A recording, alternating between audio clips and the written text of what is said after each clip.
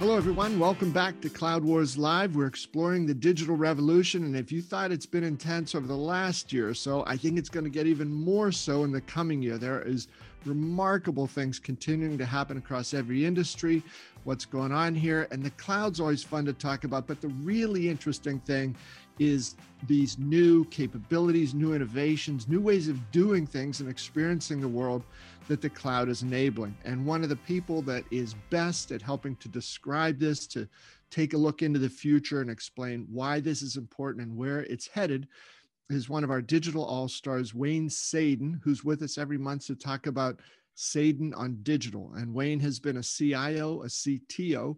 He advises CEOs and boards of directors on how to fuse digital into every part of their strategy.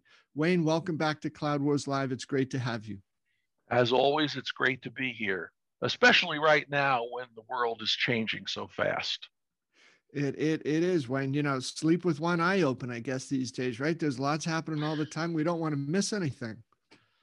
That's right. In fact, as we talked about before we started, listening to you this morning in your minute gave me an idea for next month's column. So we'll talk a little bit about that before we're done.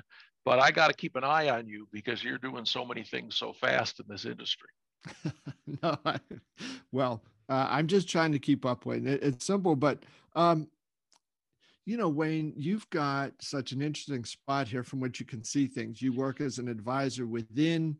You've described it as like, mid-market manufacturing, industrial, logistics types companies.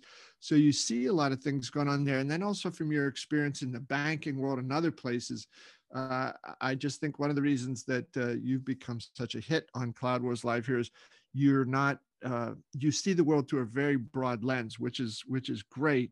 So I know today that you had some ideas about, what's going on with the economy, supply chains, the implications for all that. So Wayne, talk a little bit about that, where you see things, right? Because we're talking about, this is just going to continue to accelerate. So we've all got to sort of adjust our mindset, right? Where we are now, how we start to ensure that our businesses don't fall behind in this crazy world that's taking place. That's absolutely right. And you're right. I do see things from a pretty broad perspective. Right now, I'm working in healthcare. I'm working in executive search. I'm an advisory board for a firm doing that via group partners. I've got manufacturing, logistic clients, and as you say, financial services is what I did for many years. But if you're a CEO, if you're a board, if you're a C-suite, you are still figuring out how to work your business in this weird time. Is it open? Is it closed? Is it fast? Is it slow? Should I bring the people back? What government subsidies should I take? But here's my message. If you're not looking forward, if you're still driving in the rearview mirror, you are going to get run over. Jerome Powell last night on 60 Minutes said, he's obviously the chairman of the Fed, the economy is at an inflection point. And for those that aren't math people, inflection point is a point at which things change from down to up or up to down. And he means kind of down to up. We are about to accelerate to 6% or 7% or more GDP growth. That'll be the best growth in at least 40 years, maybe more. Powell was predicting unemployment next year will be down 4 to 5%. In some industries, we've already beaten the pre-pandemic numbers. I was looking at an article about Dallas, Texas this morning, talking about acceleration of tech salaries and tech hiring. And obviously, we all know that Texas is becoming a mecca for companies. So if you're a CEO, if you're a board person, you better be looking in this direction or be ready to have your company sold. Yeah. Wayne, that risk that you mentioned there to leaders who fail to look in that direction that you're advising, right? You said they could get run over. And I think the other thing is the road ahead of them is lots of things are shifting. So maybe they're looking in the rearview mirror, trying to see what trucks are, coming. But the other thing is the road's just not straight ahead. It's twisting, it's turning, and they could just slam into a brick wall. And companies, as we've said before, they don't have the luxury of saying, oh, wow, there's lots happening here. I better launch a new 3-year initiative to, figure out what to do and then start to do it. And 3, 4, 5 years from now, I'll be caught up. Those days are gone. That's absolutely right. I want to tell you, I have a leading indicator for how fast the economy is going to open up.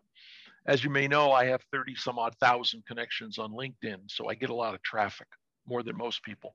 Yeah. And my number one trend over the last 30, 45 days is people doing recruiting, whether they're working for a search firm or they're working for a manufacturer, industrial company, a high-tech firm. These people are all getting new jobs. People are hiring recruiters. Now, when people hire recruiters in this kind of number, what does that say? Yeah. It says they're getting ready to go on a hiring binge. Yeah. So that's my leading indicator, and I've never seen it move as fast as it's moving now. So if you're a recruiter and you haven't gotten a new job recently, go get one because you probably make more money.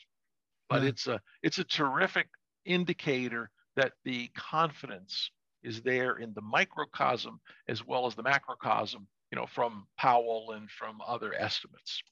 Wayne, I have a technical question for you. Who recruits the recruiters?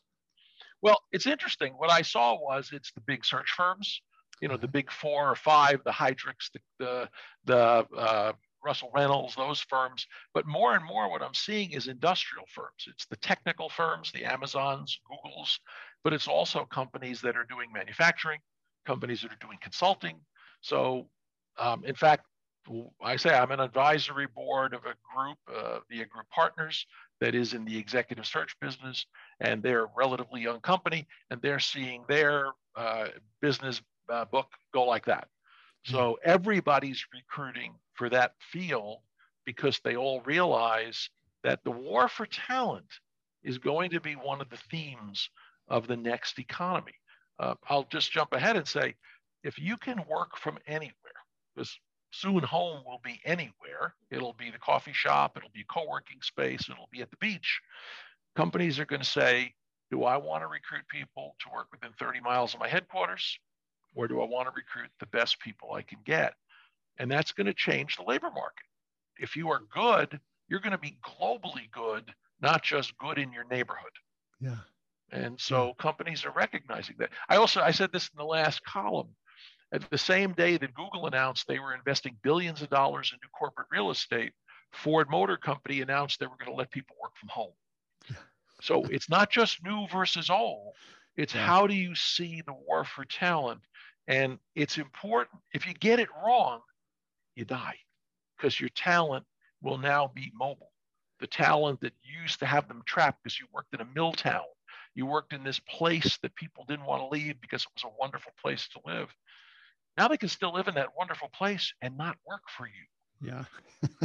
So the shackles we've been able to put on. Now, look, I recognize we have the K-shaped recovery. There's people that work in mines and mills and grocery stores and coffee shops that have to be there to do their job. And the quick future thing is robotics and AI and IoT and all that. Those jobs are going to change a lot over the next 5 years, but not this year. You're still going to be tied to where you are. But if you're in the mobile workforce, you're going to be more mobile than ever because nobody can say with a straight face, working remotely is a bad idea. They can say it's not the best idea, but they can't say it didn't work because they're still in business a year after they sent everybody home. Yes. So I think the other thing that's important, and look, I've said this time and again, look at the news stories about the supply chain, about logistics, about the chip shortages, about the blockage in the Suez Canal, now look at the blockage in every US port. The Port of Los Angeles had an article about how their costs are going way up. So the notion that we're going to ship things around the world efficiently, just in time, lean and all of that, those are great ideas in principle, but we have to rethink our risk assumption. There's a thing called stock out cost in the economic order quantity model. It's what's the risk, what's the cost to me if I run out of stuff? And you set it based on your assumption about what happens if you run out. What if I run out of chips and I'm making cars? Well, I'll get them next day, so that's okay. But what if I don't have them for a month and I have to shut down my F-150 assembly line for weeks? We're getting into situations where companies are going to have to rethink their manufacturing capability. They're going to have to rethink their supply chain. They're going to have to rethink the complexity of their logistics model. As I think I might have said in Texas, when we had all the ice and the snow, they ran out of copper pipe in North Texas and plastic pipe in South Texas. And I went to the local hardware store in South Texas and said, why don't you ship this stuff to North Texas? And the answer I got was our logistics system only goes manufacturer to warehouse to store. Uh-huh. There's no way I can go store to store or really store to warehouse except for returns. So the logistics system being very efficient at doing one thing kept them from realizing huge sales volumes and also discommoded millions of people in Texas because we had stuff stuck in the wrong place. And so executives had better realize that this neglected area of their company, supply chain or logistics or warehouse management, transportation management, is now very, very, very important to their ability to prosper and even survive. And so when you're talking to the SAPs and the Microsofts and the Oracles of the world, they all have capabilities there. I predict they're going to be far more important, get far more pull through, and people are going to be buying far more sophisticated capabilities with AI and risk management modeling, and it's going to change the world quite a bit. Yeah, Wayne, that's beautifully said. And, I think if I could piggyback on that, I think it's one of the reasons why I think this old-fashioned language that you and I have talked about before, front office, back office, is that's something that I think leaders in companies, they've got to crush that, right? Exactly what you're talking about. Supply chain. Oh, that's a back office thing, right? And the shipment and the warehouses and things like that. Inventory control, inventory management. I mean, you're a customer in the healthcare business and you got stuff stuck in a canal or a port of Los Angeles. That's a very, very front office problem, I would say. It's the office of the customer. So I hope, the visibility that you've just spotlighted here about the importance of those things really raises that up. And, as companies think about how do I set up an org structure? How do I set up a compensation system? How do I set up the communication? All those things that surround it, motivate people. In this term of democratization of data, for so long, it was built around technological tools, it seemed to be. And now, more importantly, the thing is, how do I get every employee feeling like I can make a difference? I can help do that thing that dazzles and delights customers and gets them to give us more money quarter after quarter. Yeah, I think that's one thing that's clear is what used to be the function of middle management was to take all the data from the bottom of the pyramid and summarize it, and then bring it to the next level, to the next level, to the next level, to the next level. The democratization of data, as you call it, means that what's happening on the loading dock, what's happening on the shop floor, is available to the board of directors, to the head of marketing, to the CEO. Many years ago, I worked at an armored car company, and we put in a brand new system, which actually got us on the cover of CIO magazine, that tracked packages in real time. Not a big deal today, but that long ago was a big deal. And the first time the CEO of the company could go meet a truck at the loading dock and say, you have one more bag of money than you're supposed to have on the truck. Somebody made a mistake somewhere in this day's job, changed the culture of the company, because people realized that the CEO knew everything happening on every truck in real time. And that's a microcosm of other companies. It's not okay to say my numbers will get buried in my division, in my region. Yeah. The numbers are available in the dashboard if you're running your company right. And to your point, we've got to change that OODA loop, that observe, orient, decide, act, and compress the time, because I think you said earlier, we don't have the time for a 3-year plan. Now it's a 3-month plan based on the 3-week infection rate in that local market of coronavirus. Yeah. Wayne, better for that driver, you come back with one additional package of money, right? Then, not enough. Actually, losing it in either direction is considered bad in that industry. It's one of those industries where you kind of got to get it right, because bags of money have a lot of money in them. Very true. Hey, Wayne, I want to take a break here briefly for a word from our sponsor, BMC. BMC wants to know, is your business on its A game? That's when systems are intelligent by learning from markets, where automation is paramount yet effortless, and when technology and people work as one in an enterprise. The A game is your business at its absolute best. BMC calls this the autonomous digital enterprise. Find out more at bmc.com/A game. So, Professor Sadin, you've put together a lot of pretty interesting ideas here. Now, if you are advising as you do boards or CEO, how do you sort of pull this together and lay out a plan for them? The blunt message is get busy or get acquired. And by the way, there's nothing wrong with getting acquired if you can get the right price. Mm-hmm. It just go on to the next thing with your bag of money and go make another investment. But if you want to be on top, recognize that growth is going to be like nothing you've ever seen. If you work in industries that have shut down, you're coming from a base of zero, the cruise ship industry, the hotel industry, the airline industry. In many industries, you're starting from here and it's going to hockey stick insanely high. But even if you're in a traditional industry, if you're providing healthcare, you're going to be doing more telemedicine. So get ready to do this growth. Now, what does that mean? Get ready to do growth. The number one thing, as we said earlier, is talent. The thing that helps you grow intelligently, thoughtfully, properly is talent, especially in the democratization of data. What are we doing? We're cutting out layers of middle management. We no longer need them to summarize the data. We have people that are frontline, touching processes, touching suppliers, touching customers, and we have people that are making decisions and making the future different. So I'll start by saying it's digital talent. I have a soapbox. It's about the qualified technology expert.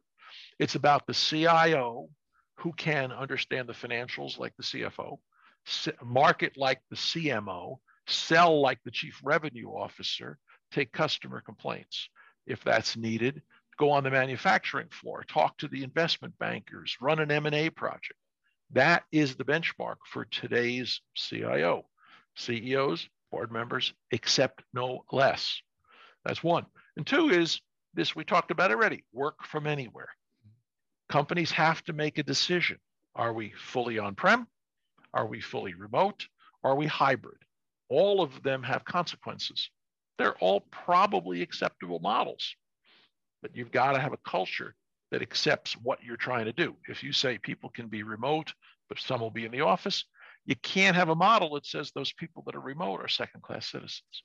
You've got to be building a corporate culture that walks the talk of your work from home / work from anywhere strategy. That's the kind of the basic element. Now, it's time to talk about strategy. I've been doing a lot of reading on strategy because I think strategy is changing so much. So I'm going to start by recommending two books. One of them is called Post-Corona by Scott Galloway, who probably many of your followers also follow. And he wrote this book in the middle of the Corona pandemic. And one of his concepts is the great dispersion. He has many good ones, but I'll focus on that. In financial services, we used to call it disintermediation. People are taking banks out of banking. The famous Bill Gates quote, everybody needs banking, but nobody needs a bank. And Galloway argues that nobody needs the people in the middle. How do you connect the beginning of a supply chain to the end? How do you get rid of the friction in the system? And so I recommend that book if you want to kind of think ahead into what's going to happen in the next few years. There's some good stuff, he says, and there are some negative consequences. But if you're a CEO or a director, you should be reading that book. And the second book is a book called Strategy Beyond the Hockey Stick. It's written by a number of McKinsey partners. And I think it's terrific. It talks about if you're a company, you have an endowment, the stuff, the DNA of your company, the industry you're in, and you have trends. What's happening to your industry? Is your industry going up? Is your industry going down? And more importantly, you have moves. There are things you can do as a CEO, as a board member, to change the trajectory of your company. And they have a very interesting hypothesis that says most companies are kind of stuck in the middle. A few are at the bottom and a few are at the top. And there's a way to get from the middle to the top that it requires intense focus and intense concentration from the CEO and board on down. But it kind of isn't hard to execute once you've made up your mind to do it. So we could talk about that for hours, but I'll just say, get a strategy and have a strategy that you can execute quickly and get moving. And those two books may help people as they craft strategy. Wayne, would it be fair to say too that you're to pick up on your remark from a couple minutes ago about how strategy or the nature of strategy is changing today, that as these leaders you're recommending, think hard about this, be ready, get planned. Don't think about it as some ponderous thing like, oh God, we got to go do this big, long, hairy, heavy, ugly thing. It shouldn't be easy devising a strategy, but it also doesn't have to be like it was 10 or 20 years ago. This is going to be a giant, heavy duty project like that, right? I think that the need for having faster motion is there more than it ever was. But I got to say, I don't think strategy has changed. The notion of strategy hasn't changed a lot. Strategy is a way to decide what you're going to do and what you're not going to do. Mm-hmm. And so really what I like to think of a strategy is I can refer to my strategy without having to call a meeting to make a decision. If I have a strategy in IT called Cloud First, and somebody brings me, you were talking about the dump truck full of software to run on-prem, and my strategy is Cloud First, that's probably not going to be the first thing I look at. Mm-hmm. If my strategy is hybrid cloud, that says I would look at A or B. So that's to put it in the IT terms. If my strategy is I'm going to divest from a slow-moving industry and invest in a faster-moving industry, what happens when the slow-moving industry executive comes for more money? Boards, CEOs, their main choice is capital allocation.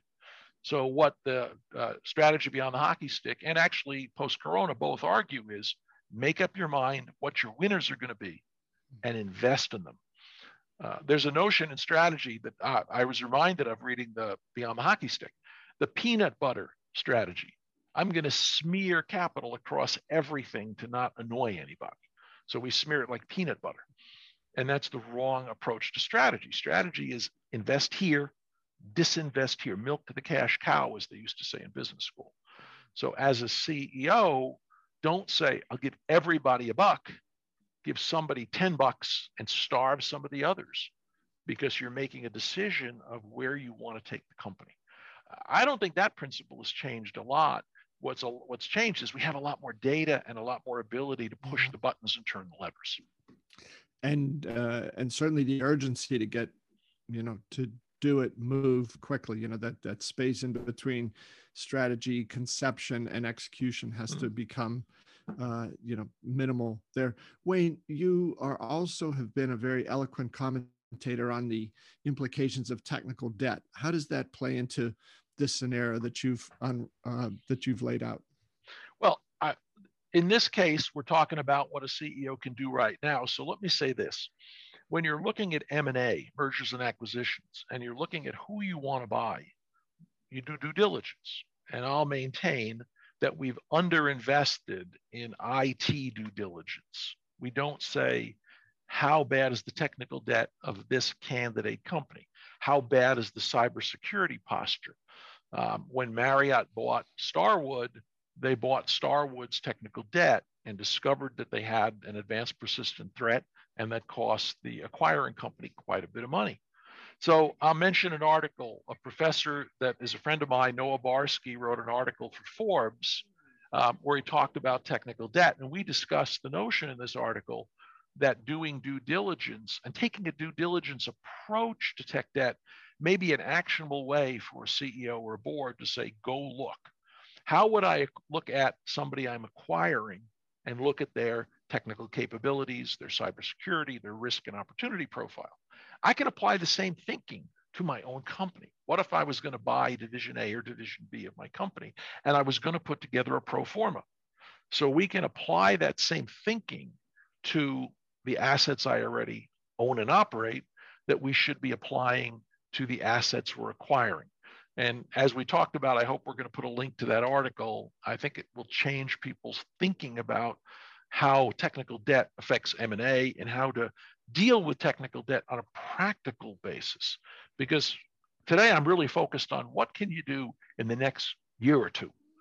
We can talk about long-term, we can talk about theory, but I think right now it's the tiger by the tail, as we said last time, and you don't want to slip off and get eaten by the next tiger. Yeah. So Wayne, it looks like you had an interesting exchange with Barsky about that. Yeah, it's interesting. It's always fun for me, and I'll say this to your listeners. It's always fun for me as a practitioner. I've been doing this for 30 some odd years and making it up as I go.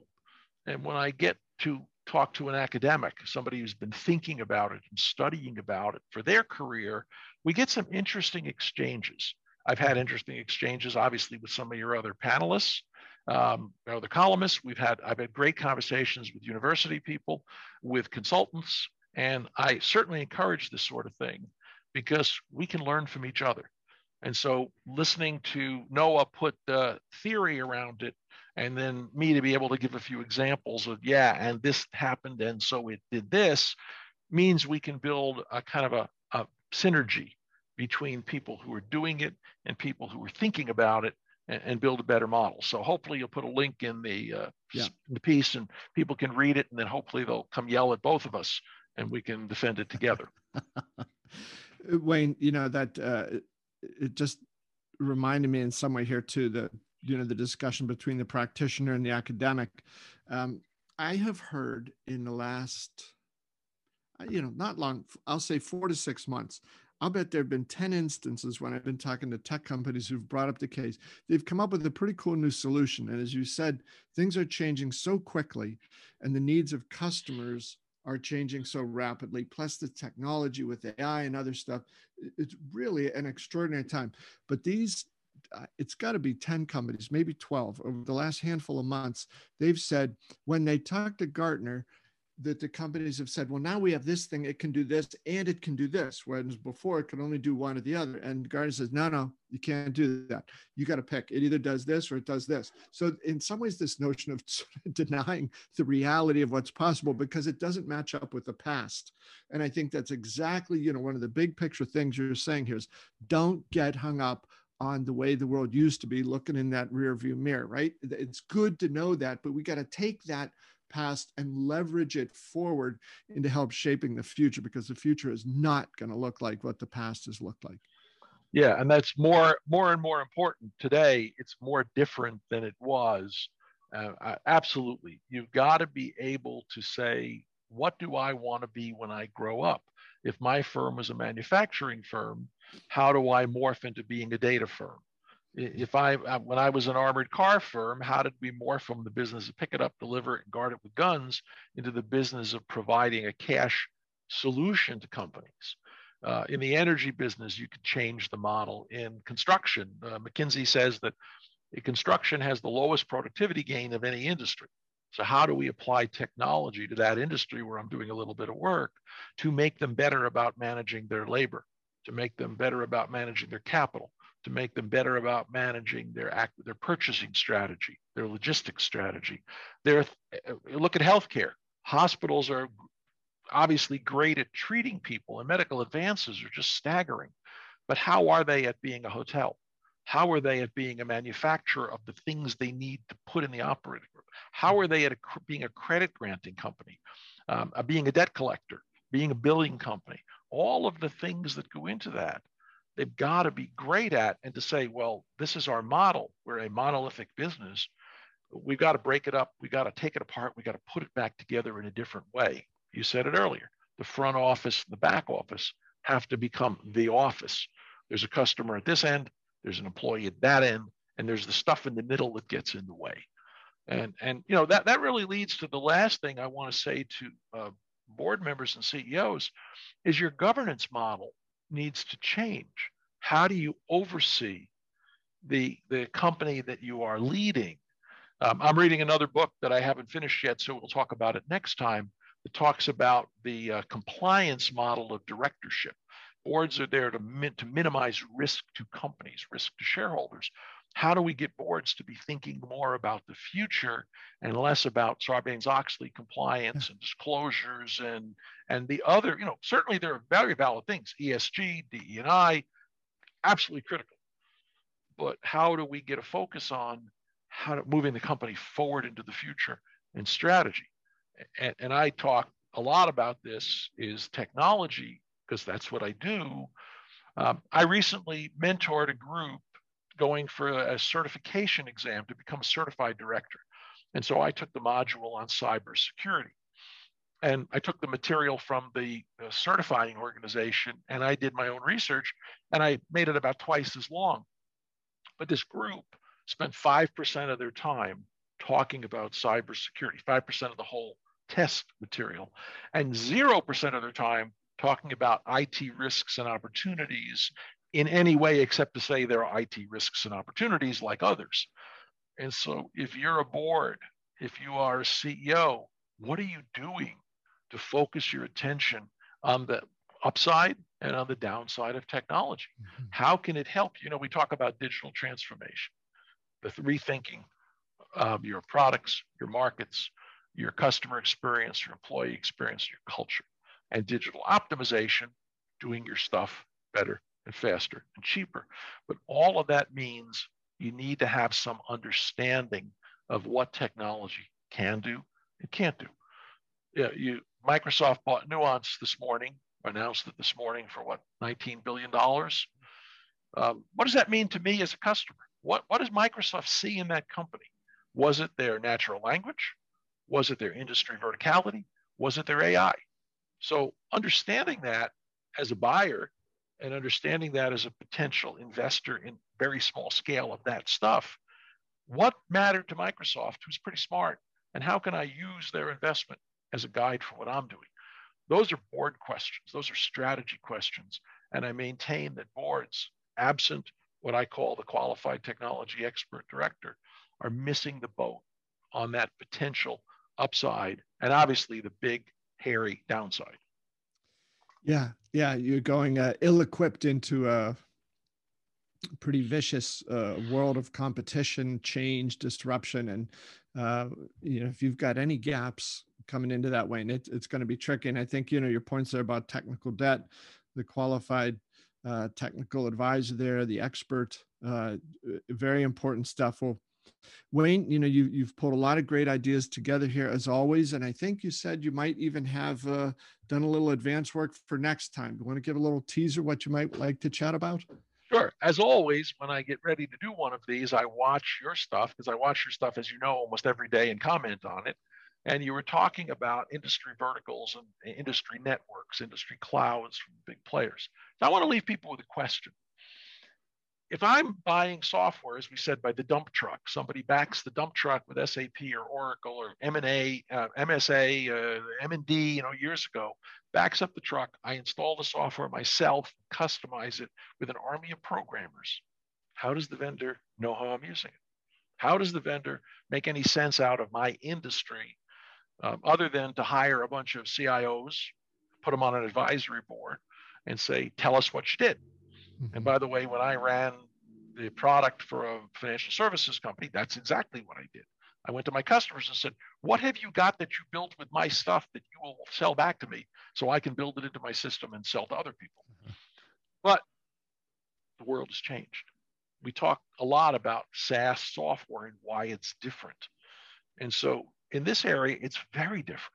If you are a SaaS provider with a multi-tenant model, and I am customizing your software, turning the knobs, adjusting things, even making changes at the exits, you have the capability of seeing what I'm doing. Depending on what your contract says, you may have more or less access to the data.